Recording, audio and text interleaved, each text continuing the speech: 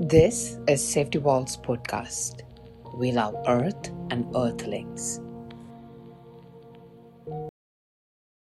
Mankind has a divine duty to be the steward of natural resources.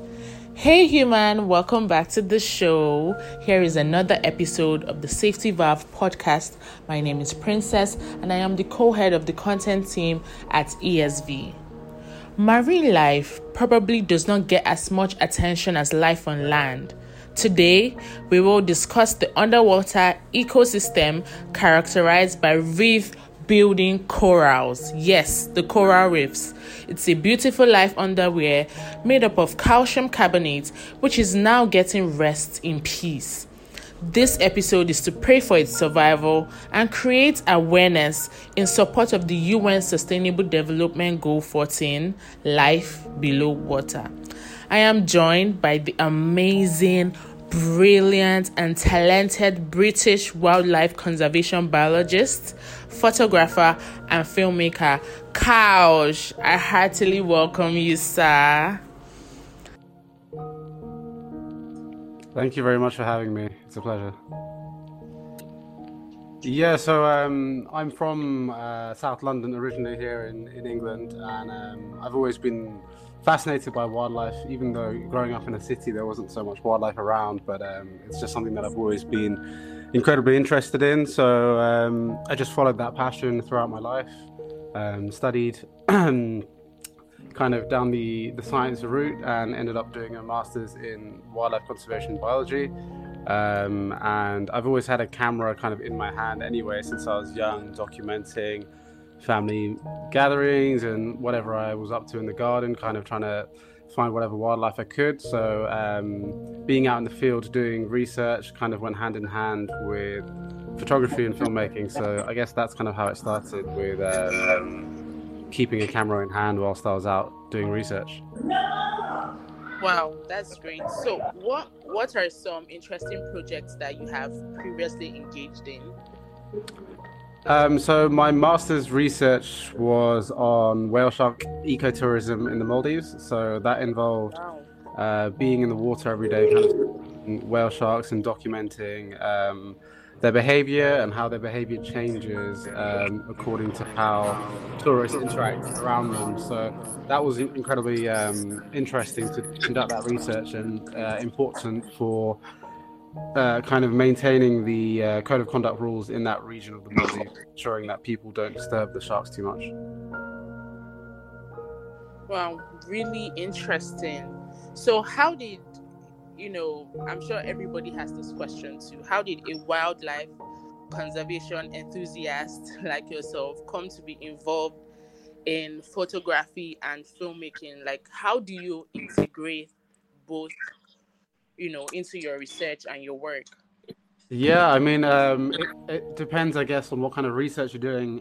For me, it kind of went hand in hand because the research that I was doing on whale sharks involved me filming encounters between whale sharks and tourists, and seeing the whale sharks' behavioral change when tourists broke the code of conduct. So the tourists are advised not to touch the sharks, not to get too close, not use flash photography, all those kinds of things. But my research was on what happens when they don't observe those rules and they break them, and the difference in whale shark behavior. So what I would do is, whenever there was a whale shark encounter, I'd get in the water and kind of record everything that was going on with a small GoPro or something like that. So it kind of just went in hand because when there weren't any sharks, we would just go for snorkels, and great. I'd be at the reef So having a snorkel.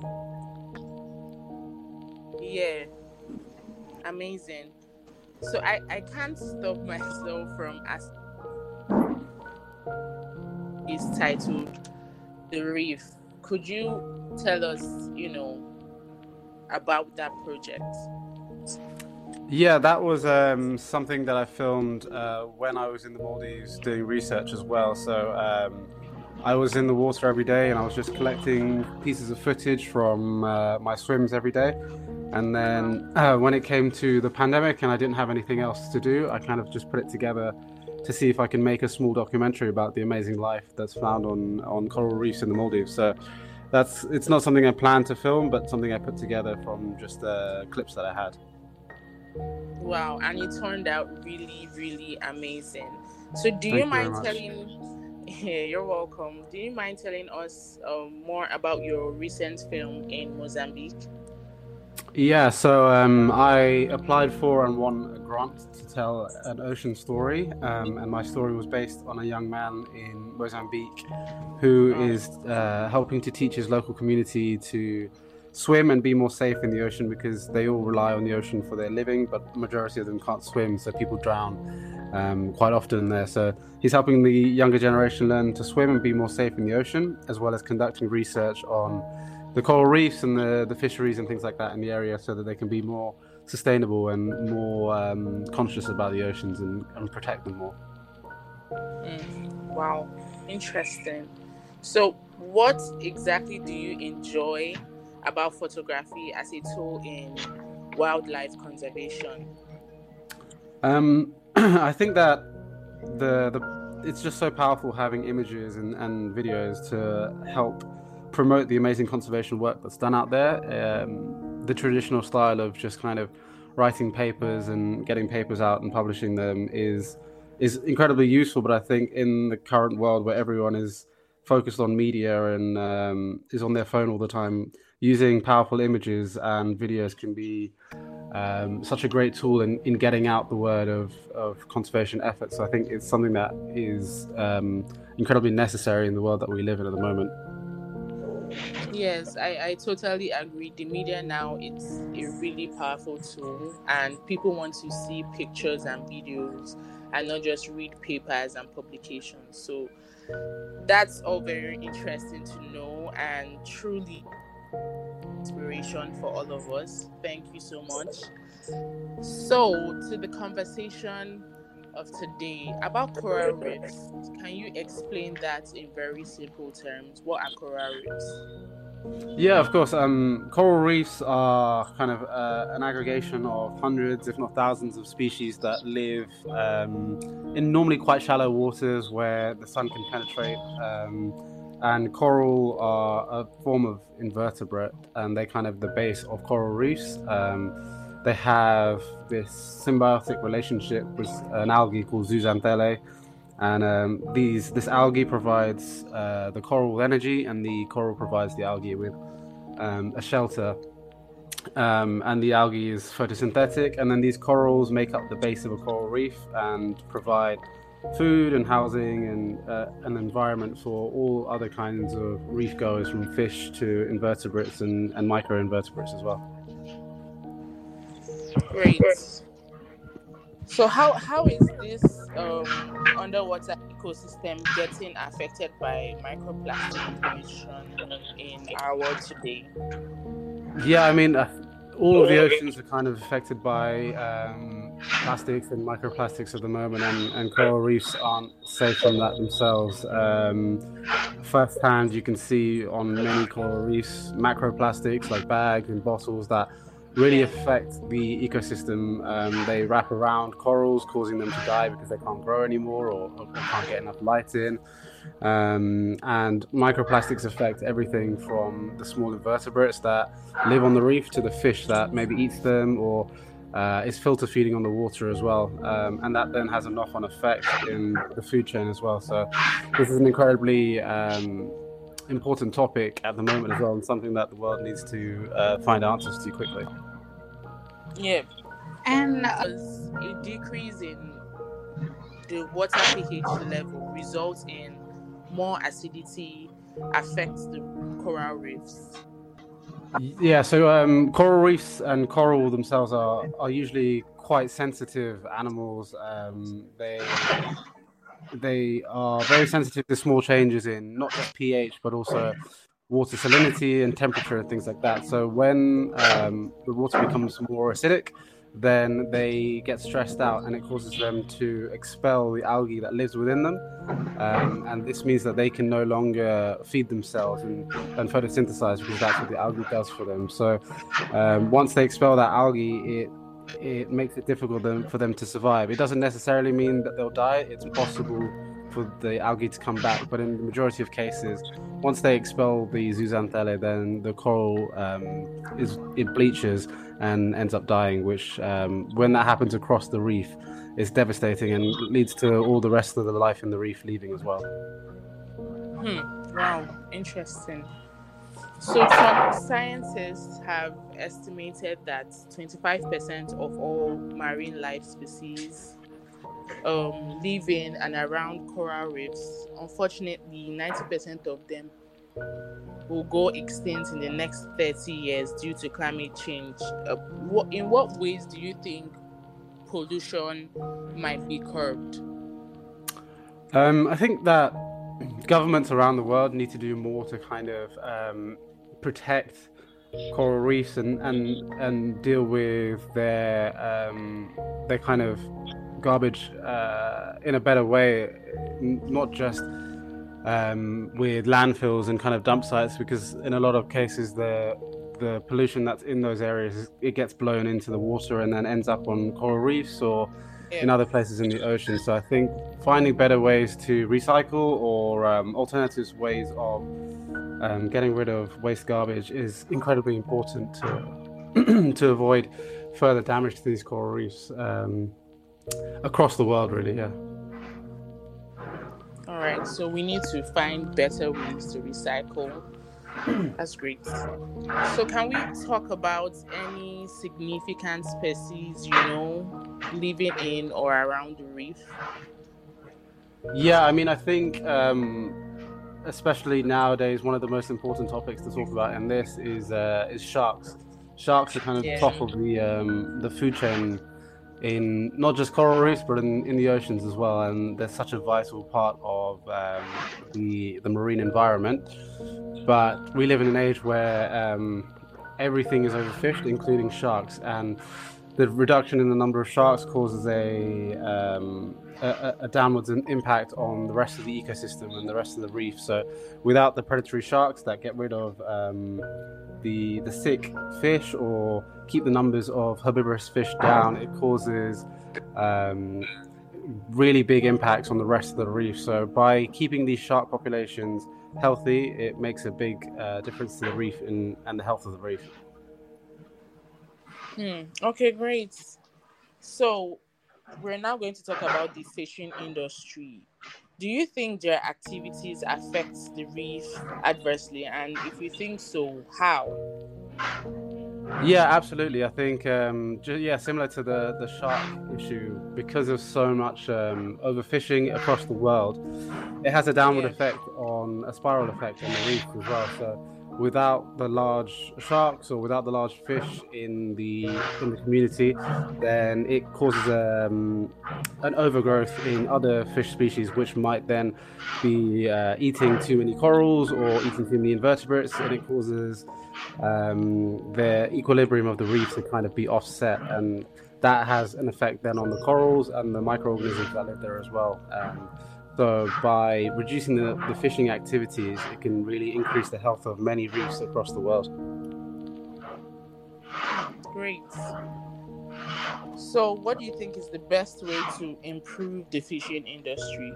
Because they are still going to be fishing, it's an occupation for most of them. So how do we improve that industry so that it doesn't affect the reefs?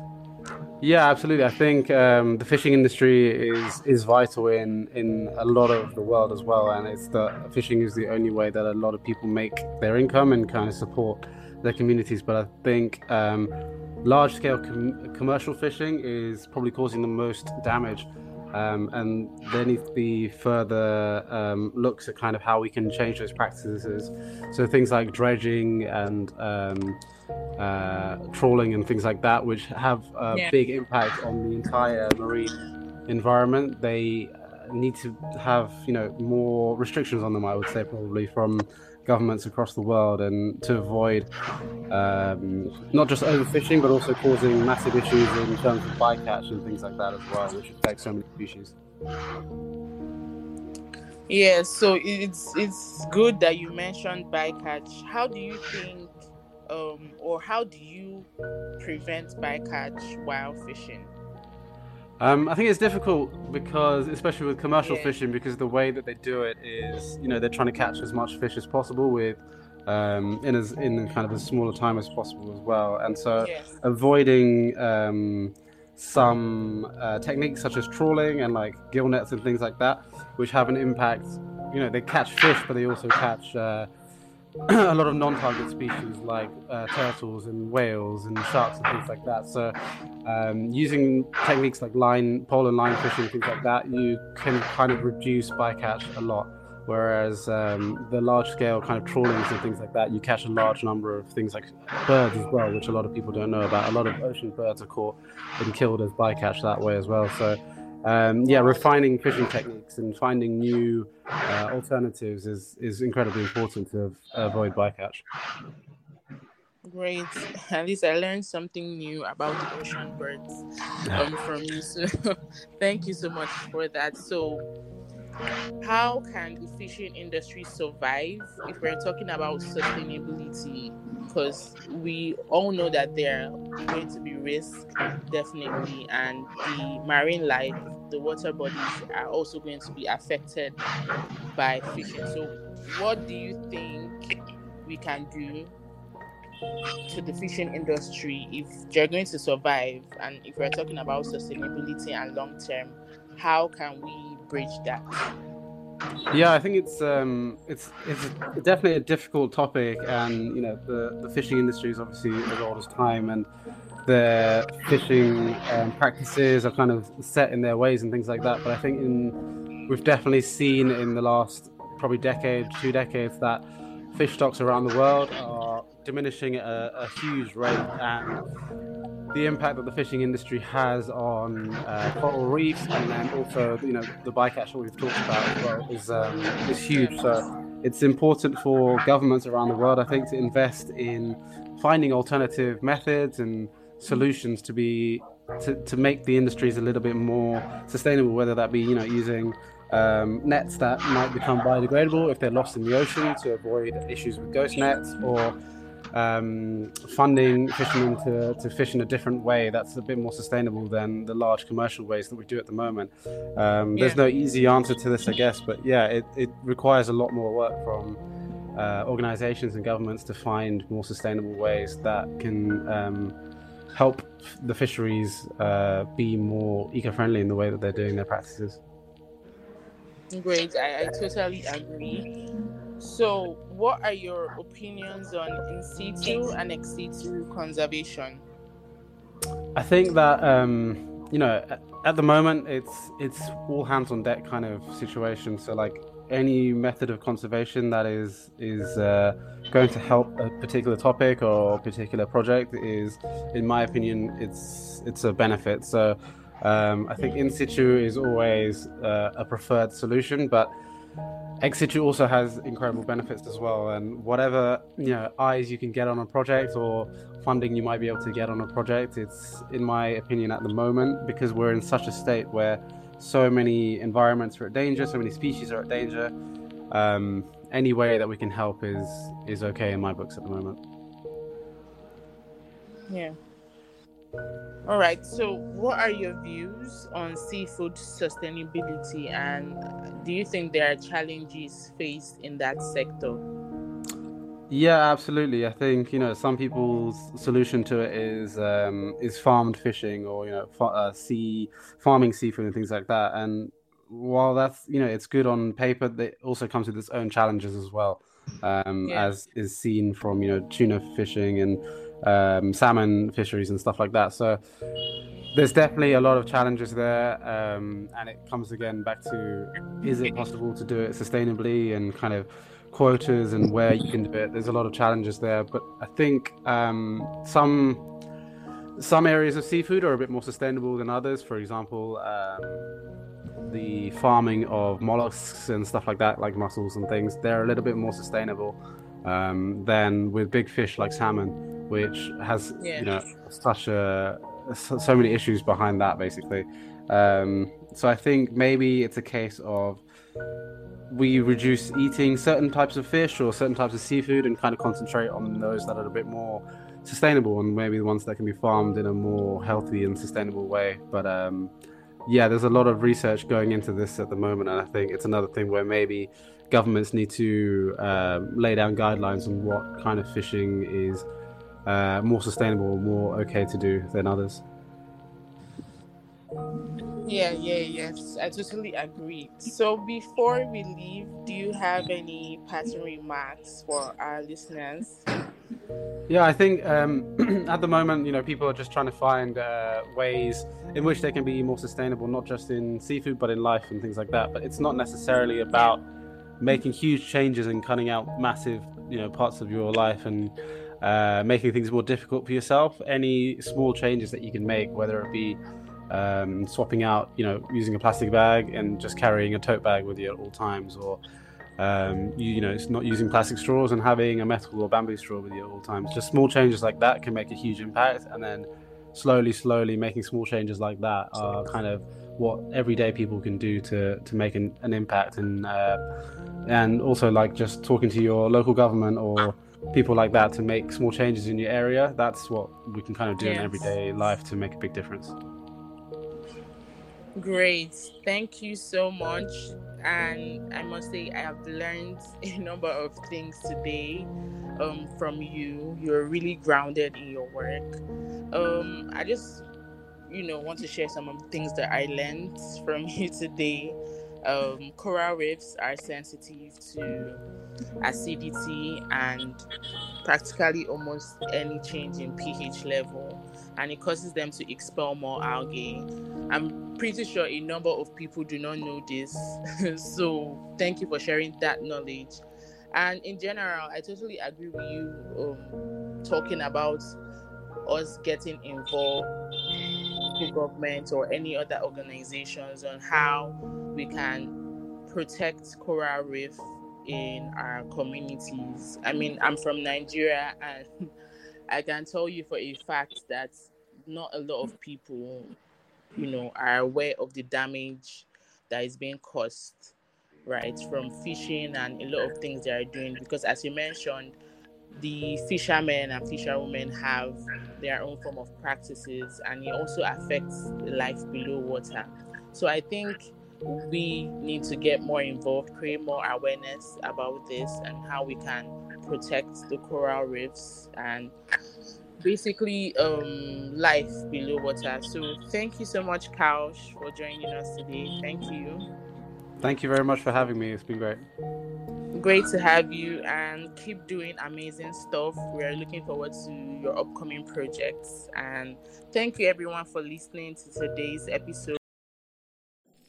We love Earth and Earthlings. Stay tuned for the upcoming episodes.